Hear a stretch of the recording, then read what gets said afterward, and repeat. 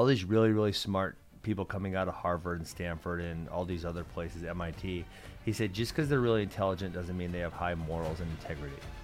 And the easiest way for them to get really rich is make some bullshit coin and get a VC to pump it, and they make $100 million. Like, that's literally the easiest path to a lot of money. So it takes intelligence, but just because they have intelligence doesn't mean they also have integrity and morals. I always understood the value proposition of Bitcoin, and I think I've continued to try to understand it even more deeply. Even from day one, I feel like it just clicked. It was like, oh, yeah, that's way better than what we have now. Let's do that. And the more and more I read about it, the more I'm convinced I was right on that initial instinct.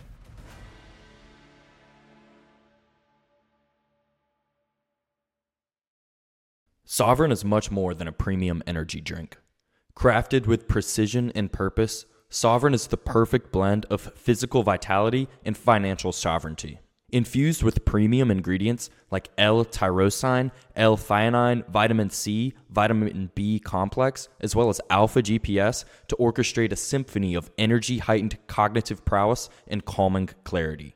And that's not even the best part. With each sip, you're not just recharging yourself, but you're also accumulating Bitcoin.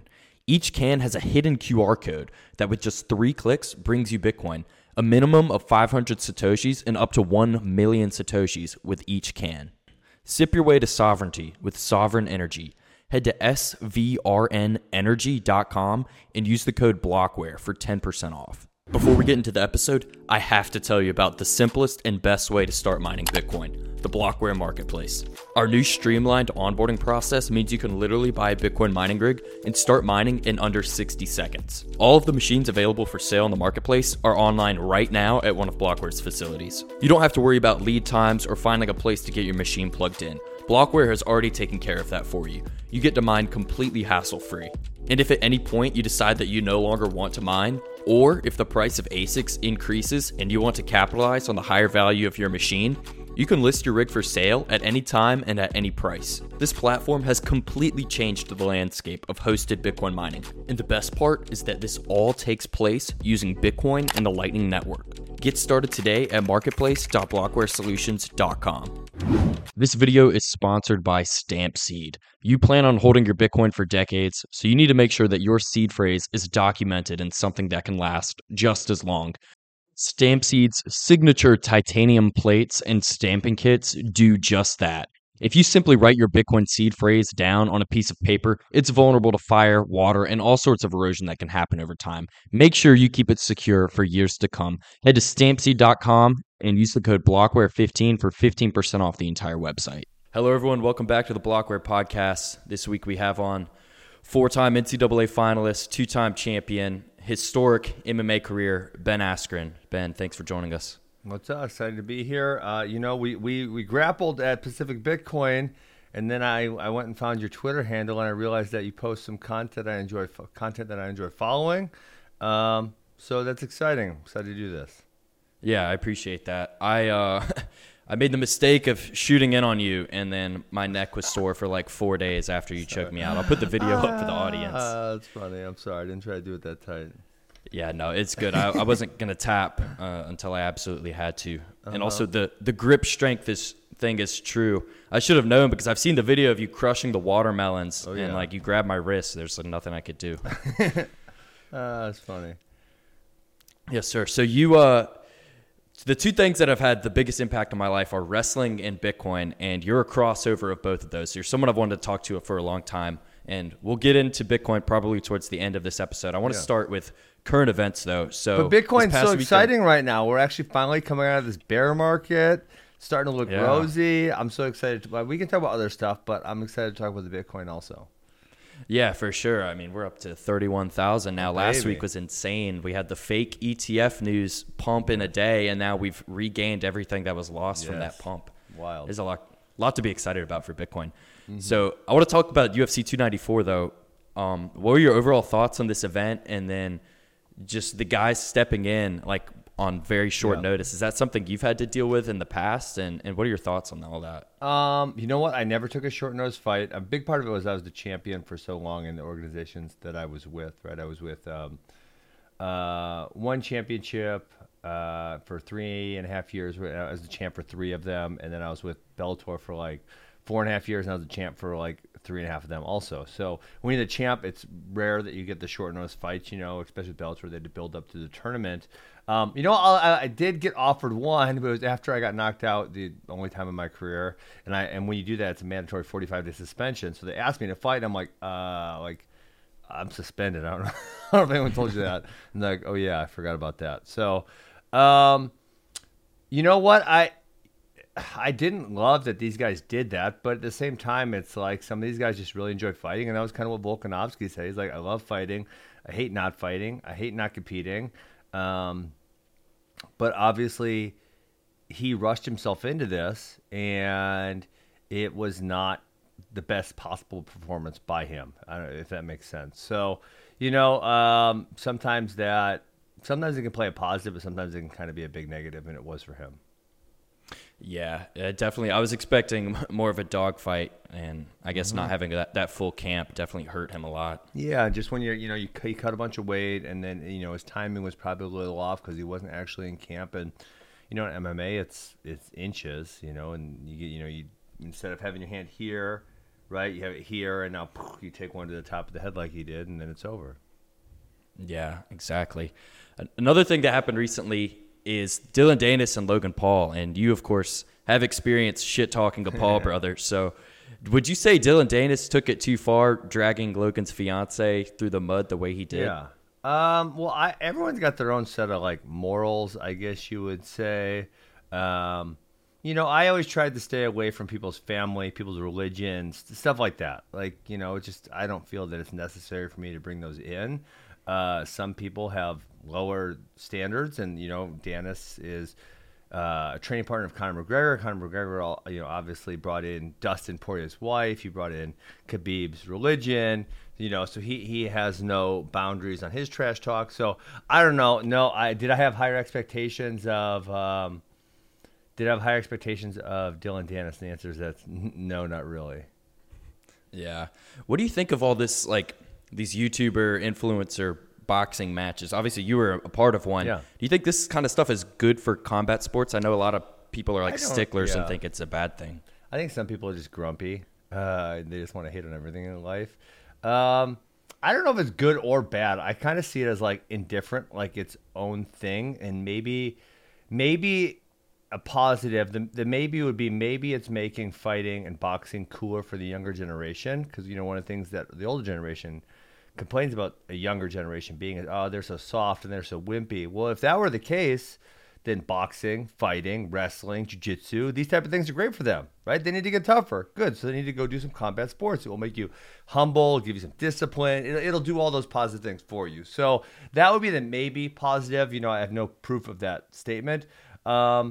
And, as far as the negative of, oh, it's bringing it down, it's okay, well, there's already trashy stuff that happens in UFC, and boxing can be super trashy also. But I think people see it as its own thing, its own little carnival or circus. I know I didn't really love the circus of it. A bunch of the parts were kind of I love competing, but it was I had to jump through a whole bunch of hoops, and the show night was just, it was just so ridiculous. Yeah, I remember it's sort of suffering through 4 hours of the Triller, kind of just trashy previews waiting for you to fight Jake. Yes, seriously. Yeah, it's an interesting niche. I think anything though that gets people interested in combat sports is probably a net positive, just because there's young men are just searching for something like that, and it'll really help. On that same vein, wrestling, the mental toughness of it is the biggest thing I took away from that. What did you do specifically throughout your career to really train your psyche and get mentally prepared for matches and fights? Yeah. Well, I think there's a lot of different parts of the sports psychology. I've been doing this thing called Mental Mondays for it feels like forever now. And I actually have a sports psych book coming out. It's pretty much done. We got to get a publisher and everything else. But so I'm really into the mental side of it. And I think as far as match preparation or peak performance is a little different than a lot of other things. Peak performance is, in my opinion, and it's kind of what the book is about. Is about balance, right? If you want to perform really well, you're going to kind of let all the thoughts go and just roll with it, compete. Whatever happens, happens. Where in practice, you're going to need to be like super obsessive with, oh, I made this mistake, I made that mistake, I need to fix this, I need to fix that, and you're going to be like really, really hyper obsessive about all the little details and nuance. And then in a match, like if you're spending too much time worrying or thinking about being perfect, you're probably going to lose a good opportunity to score.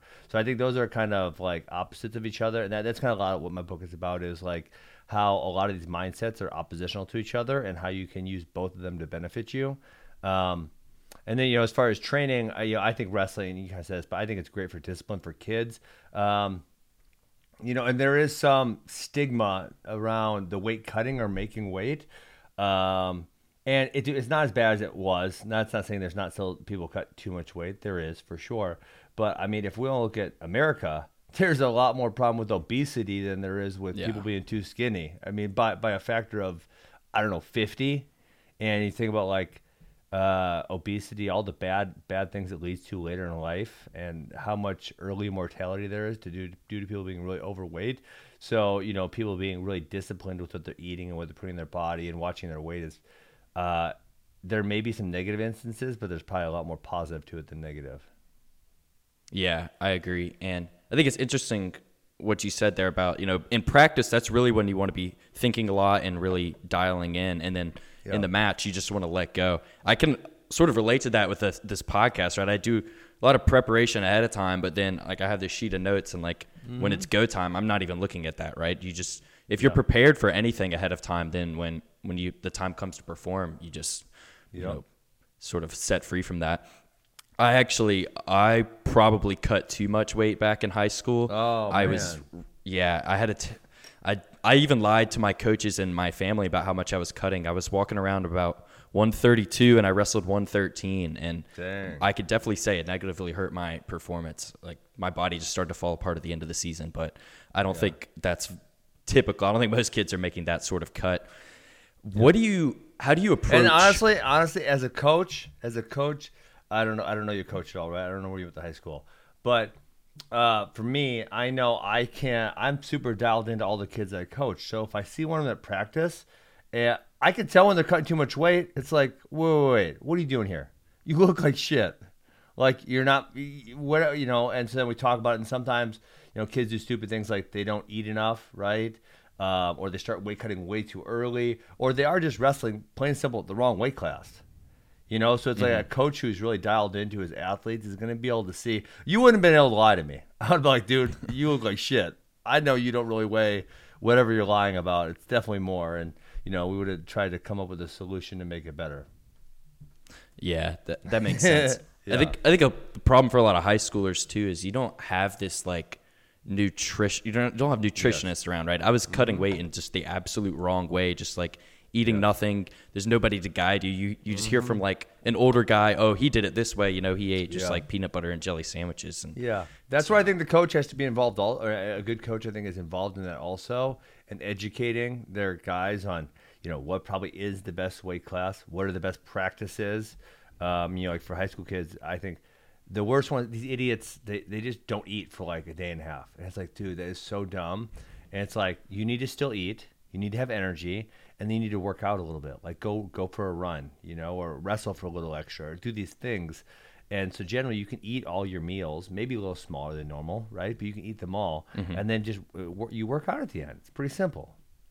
So it's kind of like, we definitely go over that. Not with the younger kids, because we don't want them really doing anything or almost nothing. But with the older kids, we got to get the practices right. Yeah, for sure. I was the idiot who would not eat for like 2 days before a match. Oh man, that's the worst. Yeah, it was brutal. So what are your thoughts on like general diet then? Are you a fan of like carnivore diet, eating seed oil free? What's your thoughts there? Yeah, I'm not super picky. I you know what? After my hip surgery, well, I'll just tell you the whole progression. I competed at a high level from probably like age 14-ish is when I really got really serious. And I retired for the first time in 2017, so I was 33. So I competed really, really high level without any serious breaks for 19 years straight. I mean, there was no maybe a couple months off. But like there was never where I didn't compete for a year. Like that just didn't happen. So when I retired the first time in 2017, I said, I'm not going to get on a scale and for a long time. And so 9 months later, I got on a scale and I said, you know what? I don't want to be really fat. And I was kind of got fat because I was just doing whatever I wanted. And I said, I'm not going to be fat anymore. I said, I'm going to wrestle in a tournament, Midlands. It's a Christmas tournament, right? I'm going to wrestle just so I have a weight to make. So I have something to be disciplined about. Okay. So I started dieting and, working out more regularly. And then that was when I got the call from the UFC about, you're being traded. And right, so it was good because my weight was already coming down a little bit. That probably happened a month after I started kind of like working out more. So I got traded to the UFC. So then I competed for another year essentially. So then it was like, kind of 21 years straight, if you will, maybe with a few months off there in that first retirement. So then I retired for the second time, and I was actually going to get my hip done, and then it got pushed back because Corona. Because remember Corona, everything was closed from like March to June of 2021. So I ended up getting my hip surgery in September of 2021. So there's another one where like, okay, I'm not going to worry about anything. And then when I got my hip surgery, they literally like, you can't do anything. Like I could start riding a bike at like 3 months. And it was like, you had to ride it like really, really light and blah, blah, blah. So I got really fat. And then I got the boxing match. But then it was like, okay, well, I'm probably retired for good. So either I'm going to be fat for the rest of my life, or I'm going to be disciplined and I'm going to, stay in shape and I'm going to work out regularly. And I just thought that was so much a better course of action for a disciplined individual to do that. And so I don't have any super strict diets. I eat a lot more beef than I used to, a lot less carbs. I stopped eating dessert 8 months ago. That's been really beneficial for me. But no, nothing super, super specific. Yeah. Was it hard to stop eating dessert? You know what? I love dessert, and I thought it was going to be really hard, and it wasn't that hard. I just stopped, and then you know what? I thought I would like miss it a lot, and like I don't really miss it that much. Interesting. Yeah. Yeah. I've kept it desserts like exclusive to the weekend, but maybe I don't even. So that's what my wife said I should do. Weekends or vacations or something, and I'm like I don't miss it that much, so I'll just keep not eating.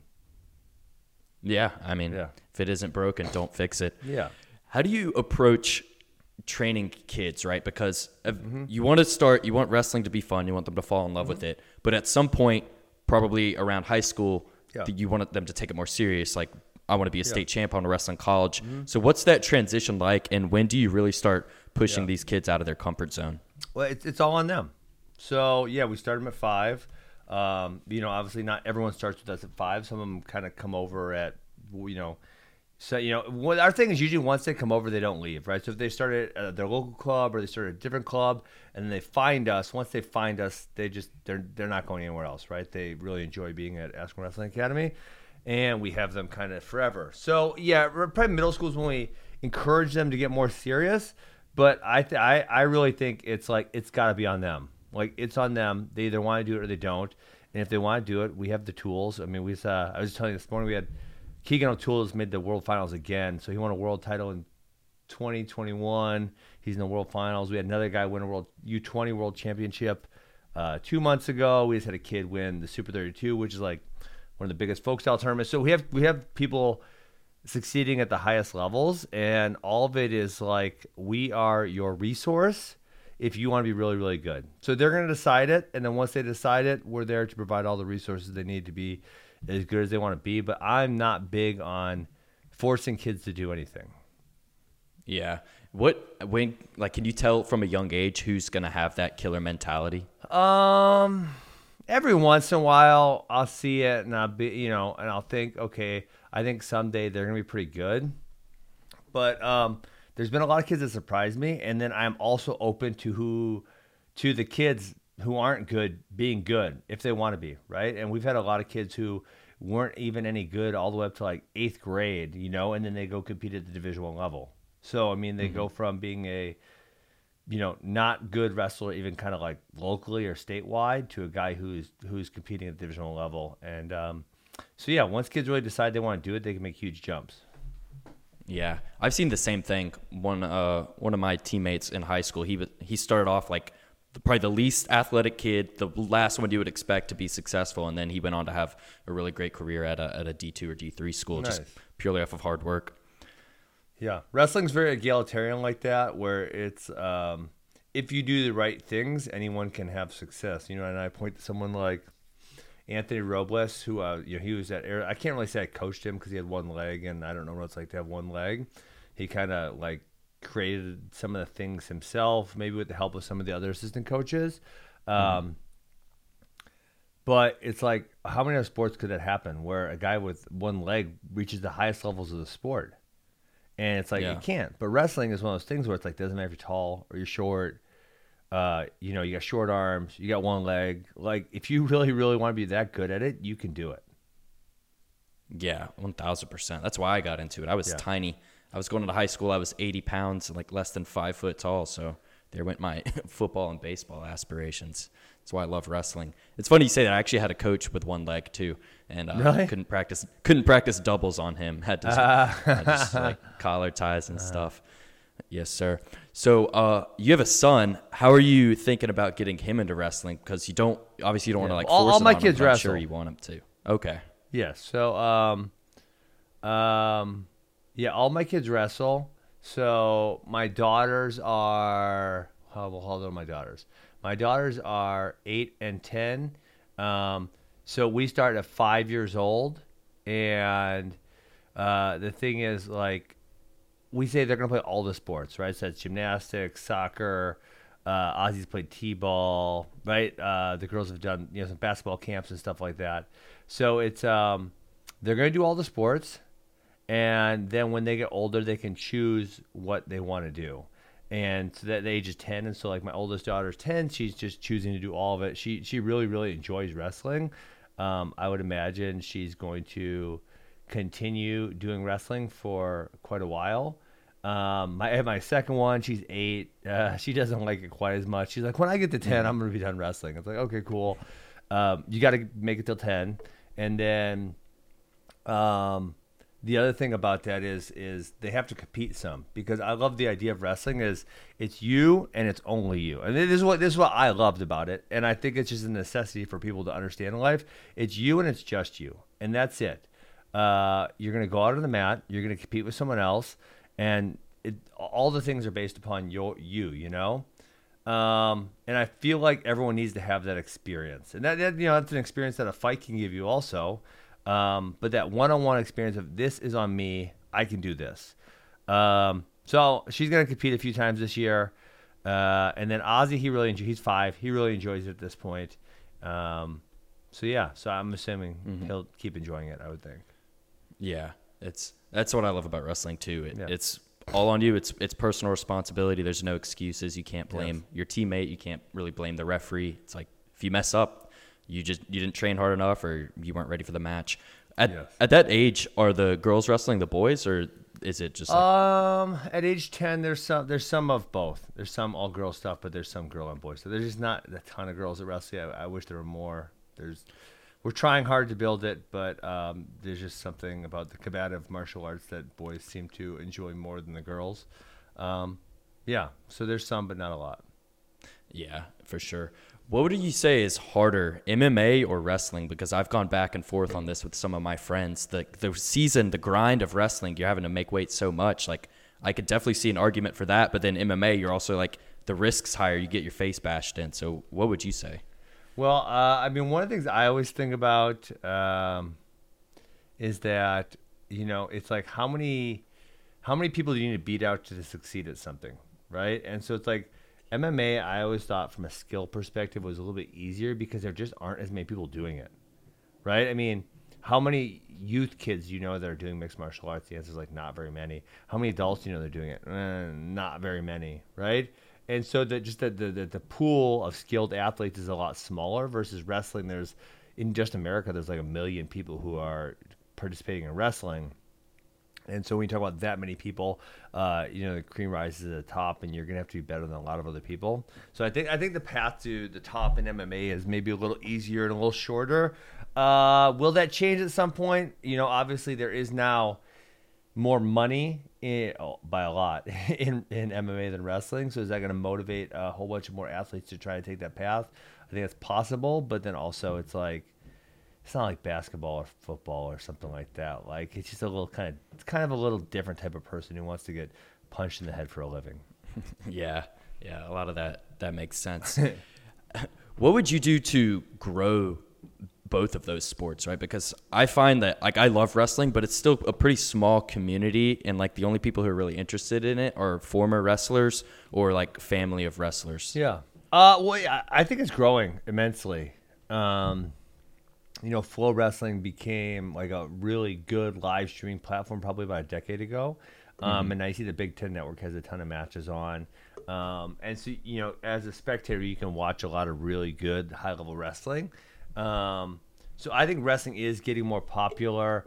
To grow at the highest levels, I think probably some type of professional avenue would be really big and important. And for a variety of reasons, that's not happening. For MMA, I think from a popularity standpoint, of people watching it, I think it's very popular. I think it's kind of exploded probably since the pandemic, in the last 2 or 3 years even. It's really like even spiked more. Like it was getting more popular into that era, and then it kind of hit another one. And I think that's because fighting is so easy because you don't really need to know the rules. Like, dude, I watch football now. I forgot the rules. Like, I don't really know all the rules. I used to watch it a lot. I don't anymore. So, I sat down at my mom's house and the game was on, and I was like, oh, I forgot that. Or I forgot, stuff like that. With fighting, it's like, since we were kids, someone fights on the playground, you kind of know who wins, right? Yeah. Most of the time, it's pretty evident. So you don't really need to understand the rule set all that much to understand who is winning. But on a participation level, like I said, it takes someone who's a little bit different to want to get punched in the head for a living. So I don't know that participation is ever going to go up that much in fighting, but I think from a spectator standpoint, it's very popular. Yeah, for sure. I mean, in 2020, COVID is like the only sport to watch. Everything else was not on, but Dana White's like, all right, we're going to go to this island in Abu Dhabi and we're going to have fights. It was awesome. Well, their first one was actually in Jacksonville, if you remember it. Oh, okay. Yeah, they went to Jackson. They went to Jacksonville first. The mayor or something. It was DeSantis was the governor, and then the mayor. They made it happen. I don't recall exactly what it was. They did I think 3 weeks in Jacksonville, and then they did Fight Island in Abu Dhabi, and they made it happen. Yeah, for sure. One point I want to talk about is NIL. How do you think that's going to affect college wrestling long term? And with your high school guys, is this a conversation you're having during the recruiting process? Not really. And we've had some of the very, very, very best kids come through. And I haven't seen too much talk about NIL. I think it's more likely it's happening on a much greater extent in other sports, basketball, football, etc. Yeah, definitely. So this is where we could probably start transitioning into Bitcoin because that was about money. So this is a good segue. Yeah, all right. I can share my insights. Okay. So first, I want to hear how you got into Bitcoin. I believe you came from like the Ron Paul sort of libertarian point of view.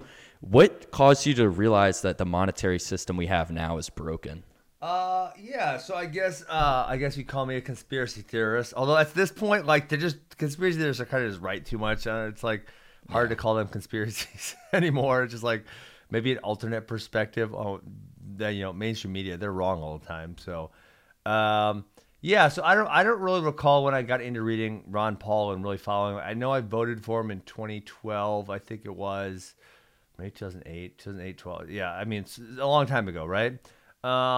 And so, I read End the Fed, and that was like, okay, I understand why the monetary system in America is unfair, and it's probably more unfair in other countries than it is in America. So I understood that. And then actually a friend who I pushed down the rabbit hole came up a whole bunch of years later. I was actually at a fight in Shanghai. He at the time lives in Australia. And so he would come to my fights when I was fighting in Asia. And he's like, hey, I got to tell you about this thing, Bitcoin. And he goes on, and I'm like, oh, that's awesome. Well, let me buy some. How do I buy some? And so he started showing me how to buy, and I started buying at that point. That was my fight was September 2nd, so it was probably August 28 of 2017, somewhere in there where I started buying Bitcoin and stuff. So I kind of got in, and then I got a fun 3-month run up, and then we got the bear market for 2 years ish or whatever. But I always understood the value proposition of Bitcoin, and I think I've continued to try to understand it even more deeply than I did then. So it's like, I don't know, even from day one, I feel like it just clicked. It was like, oh yeah, that's way better than what we have now. Let's do that. And the more and more I read about it, the more I'm convinced I was right on that initial instinct. Yeah, I sort of had it the same way. Like, once you figure it out, it's like there's no going back, right? The more you learn about it, the more convinced you become. I literally spend every day trying to think, like, what am I missing? Why am I wrong about Bitcoin? And there's nothing. Mm-hmm. Yeah. And you're right. I think conspiracy theories, you just can throw out the theory part because they're just conspiracies that happen, right? Like the Federal Reserve was literally created to keep the bankers wealthy and to extract wealth via inflation. It's not even a theory. It's just fact. So throughout this bear market, what have you taken a certain strategy? Or are you doubling down? No. On you know what? I haven't actually been able to buy that much more because I was a dumbass. Because you know what? I knew it, and I said it so many times. Quarter 4 2021 is going to be the top, and my strategy was going to be. And I told I did this podcast with John Kim, and at the very end, this guy Jason Williams, Going Parabolic, joined us. Yeah, he's a buddy of mine. He always said never sell. He would say reverse mortgage your house, all this wild shit. And I would always say, we got in this argument multiple times. It's like, okay, if someone bought Bitcoin, right, in the last cycle, if they bought it at 10 and it's now at 70, and it's going to change their life. I'm not telling them to cash out 100%. I don't know, cash out 30%, right? Cash out 30%, pay down your house or something. And then maybe when Bitcoin goes down, because it probably inevitably will, buy some more. And so it's like, that was going to be my strategy. I was going to sell in the quarter 4 of 2021, and it got to 69. I just didn't think that was the top. And it started going down. I'm like, okay, there was the extended cycle theory, and there was all. I'm like, surely it's going to go back up. Like, there's no way 69 is the top. And then I just kept holding, and actually I bought a commercial property at the end of December of 2021, and I did the what Michael Saylor recommends, like the lend against your Bitcoin type thing. Not lend, sorry, borrow against your Bitcoin. Yeah. So I did that to buy the building because I didn't want to sell any Bitcoin, and then it just kept freaking going down.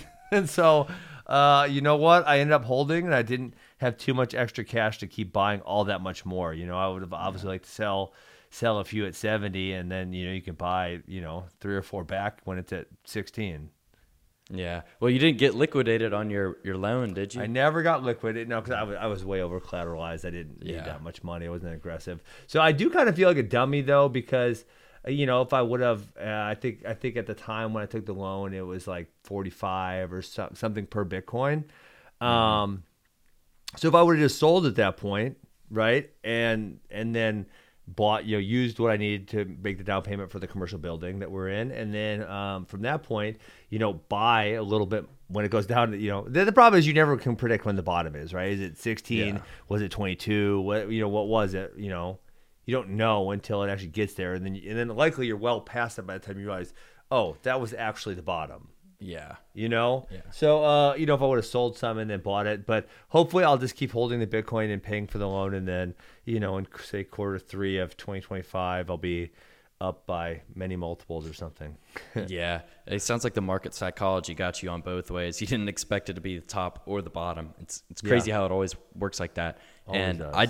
I would agree with Jason. Don't sell your Bitcoin, man, because the way I think about it is, well, wait, hold on. In the example I just gave you, why shouldn't I have sold? Give me one good reason why I shouldn't have sold, say, 30% of what I had in quarter 4. Because you're coming at it with hindsight right now. In the moment, the bull market could have kept going. Okay, but at some point it was going to go back down, right? Cycle theory is like, okay, we've been through 3 of them. And so last time was actually the smallest crash, and I think it was like 74% or something. Yeah. But also the way I would throw back at you is at some point I don't think we come back down, right? If we get a lot of these institutions to come in, ape in, if BlackRock and Fidelity and all these have their clients just starting 1-5% position, we're going to go way, way up. And at that point, I don't think we get these massive bear markets. And that very well could have been the case in 2021. Obviously, it didn't turn out to be the case. But at some point, we do hit this escape velocity. You would never, like if let's say you're in Lebanon and you're holding dollars to hedge against their inflation, you wouldn't sell your dollars at a profit and cash out for liras, right? Correct. Yeah. So, I mean, obviously, if you're in a different country and a different currency, I say, yeah, for sure. But, okay, let's imagine in quarter four 2021, I sell 25%. And it just keeps going up. Because that could happen this time, right? It say, right? At some point, I do agree the cycle theory will end. But, I got to imagine, we hit a 76% drawdown. If next one's only 50, that's way less. Right? We're going to have some type of drawdown next time. Is it going to be 40? Is it going to be 50? Is it going to be 60? I don't know. But there's no way we don't have a drawdown, because now the other thing at this point in time is like a bunch of smart people like you and I are saying, well, we're at the top of the cycle. We're 18 months past the halving, and I'm going to sell some because I bet we're damn near the top. Right? There's going to be a whole bunch of people who do that. And then maybe there's a bunch of institutional holders, and it only goes down 46%. Right? Listen, I'm not getting out of Bitcoin. I'll probably buy some more. But I think it's a good trade. Potentially. I would just never sell. I would, one, never get rid of my whole stack. No, I didn't say that. I didn't say that. Yeah, I know you didn't. I know you didn't. Okay. I know. But two, I wouldn't sell for dollars, right? I would guess I would do it like you did and maybe get rid of some of it for a different asset or to buy goods and services, right? Like selling your Bitcoin to just hold dollars and put the fiat in the bank account is counterintuitive to me. Well, so for a lot of people, this is why I would argue with Jason. Jason was rich. He was a little detached from reality. So I'd say two things. Well, number one, right now the Bitcoin loan, it's expensive. I pay for it every month, right? It's not cheap, and I have a very high level of conviction that it is going to go back up, which is why I'm holding it and paying for the loan. I think at some point those price points will probably go down quite a bit because people will realize Bitcoin is the best collateral on planet Earth. So I think that'll go down, which makes just loaning it out even a better idea than previous. But then I think the other thing is like, okay, for someone who is middle class, if they can pay off a decent chunk of their house, and I know some people will say, oh, it's only 3% or 4% or whatever, right? And they can take away that expense from their life. Like there's some type of peace of mind that comes with that of like, oh, I'd been paying off my house for 20 years and I had 10 years left to pay. And because I was able to invest in Bitcoin and be smart and sell at the top, well, now I don't have to make a house payment for the next 10 years. Like that's so, and this is the argument I make with Jason, that's so impactful for some people, And so that's kind of that's the angle I would take on it. But yeah, listen, yes, I think Bitcoin is the best asset. But I think for some people to have a little peace of mind and pay off some of their house or something, I think it's probably a really good idea. Yeah, I understand where you're coming from with that. Yeah. And the key thing about real estate is I think Bitcoin demonetizes it, right? A lot of the demand for real estate is because we have a crappy money that doesn't hold its value, so people need something to put their value into. Right now, and historically over the last few decades, that's been real estate and the stock market. But now that we have Bitcoin as this superior by all measurements, right? It's more scarce than real estate. It's more divisible, fungible, portable, et cetera. A lot of those savings are going to go into Bitcoin, and real estate's not going to have this monetary premium. It's just going to be demand from people actually wanting it as shelter. So I think Bitcoin always forever will appreciate against real estate and other hard assets. You're so hardcore. I don't disagree with you, but I think again, this is the same argument I have with Jason Williams. Talk about a 64-year-old person, and they're two years away from retirement, and their main living expense is their housing payment, and now they get to pay it off 10 years early. Like, I don't know, there's something to be said for that. So yes, I agree. Bitcoin, better investment. And my wife actually was trying to buy rental properties, and I was like, nah, why would we do that when we can buy Bitcoin? That's dumb, So like, I'm on the same page as you, but I think there's something to be said for selling a little bit at the top. And I will. Next time, I'm not gonna mess up. I'm gonna buy. So I'm gonna sell some at the top. You know what else I'm gonna do next time? Because you put this in the doc. Yeah. I'm gonna do some shit coining. Oh, okay. No. Dude, hold on. I'm gonna tell you exactly what I'm gonna do. I'm just gonna be honest with you. I'm all with you. Bitcoin's the best. Bitcoin's number one. I love it. Okay. all the way down the rabbit hole. But I think there's no way in the next cycle that you can buy some shit coins and they're going to go up at a higher level and you just got to sell. Or this is where people get greedy. And especially, I didn't really do any. I bought like one or two other things last cycle, and I did sell them at a significant gain because I wasn't a dummy. In terms of Bitcoin or in terms of dollars? Oh, that's a great question. Well, no, it was more because like Cardano, I bought Cardano and it went up. It went from 8 cents to, and I didn't sell it quite at the top, but pretty close. It went from 8 cents to 2.50, I think, something like that. And Bitcoin in the last cycle went from 3-ish on the bottom to 69 at the top. So that's 23x versus like almost a 40x. And then I bought Ethereum at, it was right after the crash, right? So you're talking March 2020. I think I bought Ethereum at 160, and Ethereum went to, and I did sell some Ethereum like right at the top, like picture perfect timing. Like 4,400 or something to that effect, So that was like almost a 30x also. So yeah, I know. So yes, in Bitcoin terms, I made money. In dollar terms, I made a lot of money. Listen, it's the bull market. All these shit coins are going to go up and likely at a higher multiple than Bitcoin. No, that's where I disagree, man. Okay, hold on. All right, let's get into it. I'll just tell you, in 2017, I was a fool. I bought a bunch of them. My buddy who got me into Bitcoin also was into a bunch of shit coins, and a bunch of them went up by a huge multiple, and I didn't sell, and a lot of them went to zero. And so that was the last cycle. I'm like, okay, I know I don't want to sell Bitcoin, but I know I have to sell these other things because they are going to go down by an insane factor, more than Bitcoin. So I'm going to sell them, and I sold them with proper timing, and I anticipate doing the same thing this time. But see, this next bull market though, that last it was retail stimulus, like degenerate Wall Street and bets, that degenerate SBF freaking selling Bitcoin. Yeah, that's what ruined our 100K. That degenerate. Him and freaking CZ was probably doing the same thing, I'm guessing. But here's the thing. Here's what's coming in 2024 is this spot Bitcoin ETF. It's not an ETH ETF. It's not a Cardano ETF. Yeah, Wall Street's buying Bitcoin. Crypto's getting regulated, right? The SEC is going after Coinbase. They're going after Binance. All these shitcoins in terms of Bitcoin are going to go SEC, down. They're toothless. They couldn't beat Ripple. If they can't beat Ripple, they can't beat anybody. They are winning 0 lawsuits. They suck. It's true, but Wall Street still, they don't want the shitcoins. They want to buy Bitcoin. So I think this idea that shitcoins will outperform Bitcoin in the next bull market, I don't think that's going to be the case. Okay. They'll go up in dollar terms, but I don't think they'll go up in Bitcoin terms. All right, Mitchell, here's the thing. If Bitcoin goes to the moon, I'm super rich. So we're cool. Yeah. I'm perfectly happy. And so I'm gonna gamble on some of those shitcoins. I'm not gonna tell anyone what I'm buying. I'm just gonna buy a little bit of this and that.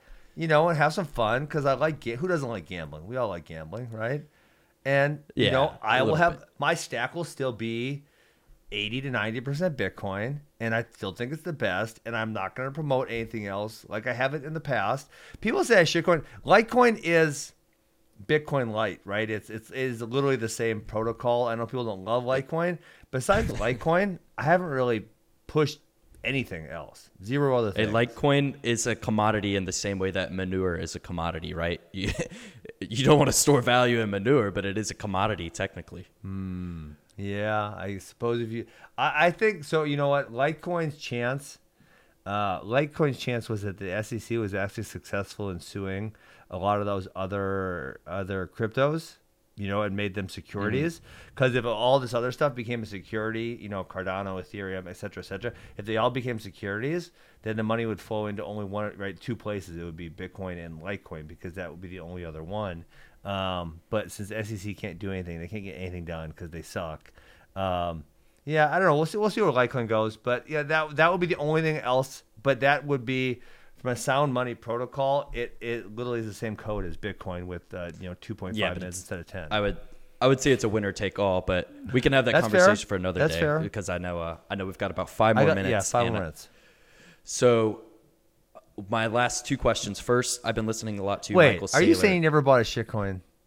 No, I'm not saying that, but I won't buy you're busted. Any further. No, I got into Bitcoin in late 2020, and I shitcoined for a couple months. I got lucky. I became a maxi at the shitcoin top, so like the few things I did buy, I made out in Bitcoin terms. But I'm going to say, if you want to gamble, mining stocks are better than shitcoins because they're not going to get regulated into nothingness, and they have that Bitcoin mining correlation with Bitcoin mining stocks, yeah. and they're correlated to Bitcoin, and they're probably going to have a higher beta. But I'd still say just buy Bitcoin. But mining stocks, I do have a small percentage of my portfolio in mining stocks because they might outperform Bitcoin. That's fair. So my last two questions. One is I've been listening a lot to Michael Saylor and his 10 rules for life. I've been incorporating them. So what advice would you give to young people, specifically young men? Oh man, Michael Saylor's 10 rules for life. That's those are good ones. I probably should have thought about this more when I saw the doc, because I did this on the doc. I don't know what would tell, because I feel this is something very profound and I should spend some time on it.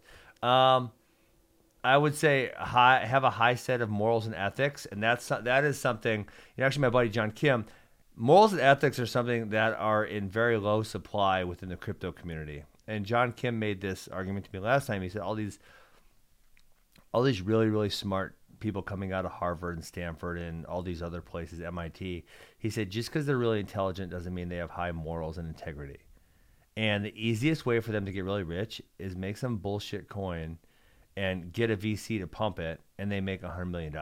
Like, that's literally the easiest path to a lot of money. He said, so it takes intelligence, but just because they have intelligence doesn't mean they also have integrity and morals. So I think that's a huge one, because I think if you don't live with those things, and people can deny this and lie on this because I cannot prove this, but because there's a few probably I would say like bad decisions or decisions I regret, and I probably went to those people and apologized to them.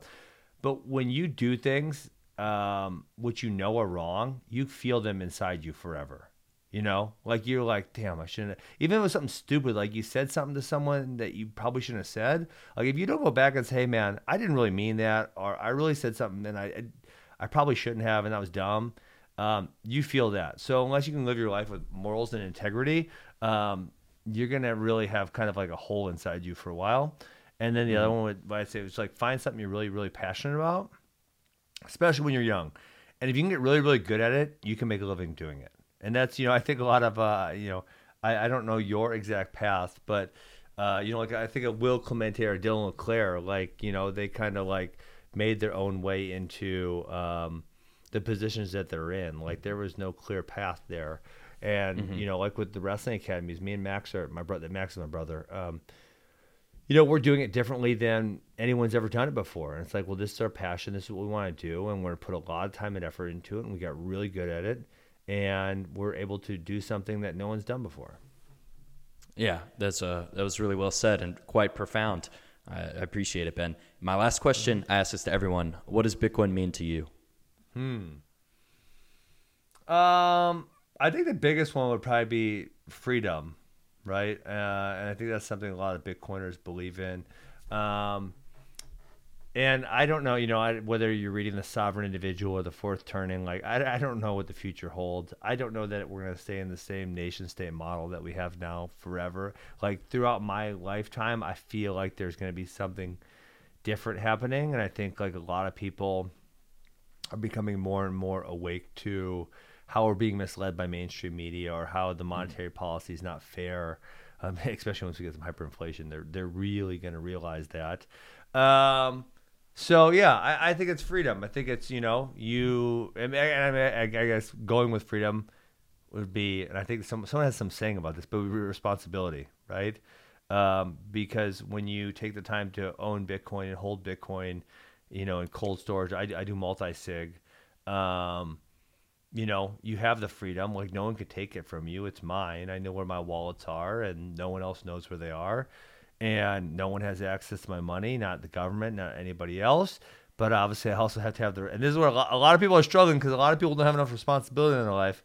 A lot of people are struggling because they're like, I am not responsible enough to hold my own money. Think about that. I am not responsible enough to hold my own money. There's so many people who are scared shitless of holding even a small amount of money on a Trezor or, whatever. Yeah, I agree. Yeah. Bitcoin's freedom, and with that freedom comes responsibility. Really appreciate you taking the time to do this, Ben. Yeah, do you have anything you want to plug or want to send the audience to before you leave? No, I'm excited for the next bull market. I believe it's kicking off here. I think we probably go somewhat sideways until the halving, and then probably start moving up. I think we'll probably get a little bit of a move up when the ETF happens. Which I think it's, if I was a betting man, and I just told you I like to gamble a little bit, I would bet on it happening before the halving. I think that's pretty likely. I think we'll get a little bit of bump, and so my guess going into next halving is somewhere between 40 and 50. But when you get to be a really good Bitcoiner is when you stop looking at the price. Because when it was shitty, I just, for months, I'm like, I'm not going to look at it.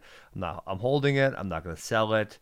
I'm just not going to look at the price anymore. So, but my guess would be 40 to 50 in the next halving, and then we just start a really strong move up. To your point, I like your point about so much money flowing into ETFs and everything. But obviously each cycle last time was like bottom to top was like 20 to 23x. I don't know. I kind of feel like this one's a little bit less, so maybe like a 15 to 18. So maybe 200 something on the top, but maybe we would have got more last time if that idiot SBF wasn't selling Bitcoin to buy bullshit. Yeah, I've done a little bit of research on the diminishing returns theory. I'll send you some stuff to that. I think the next cycle we actually do better than the previous cycle. Listen, I love that.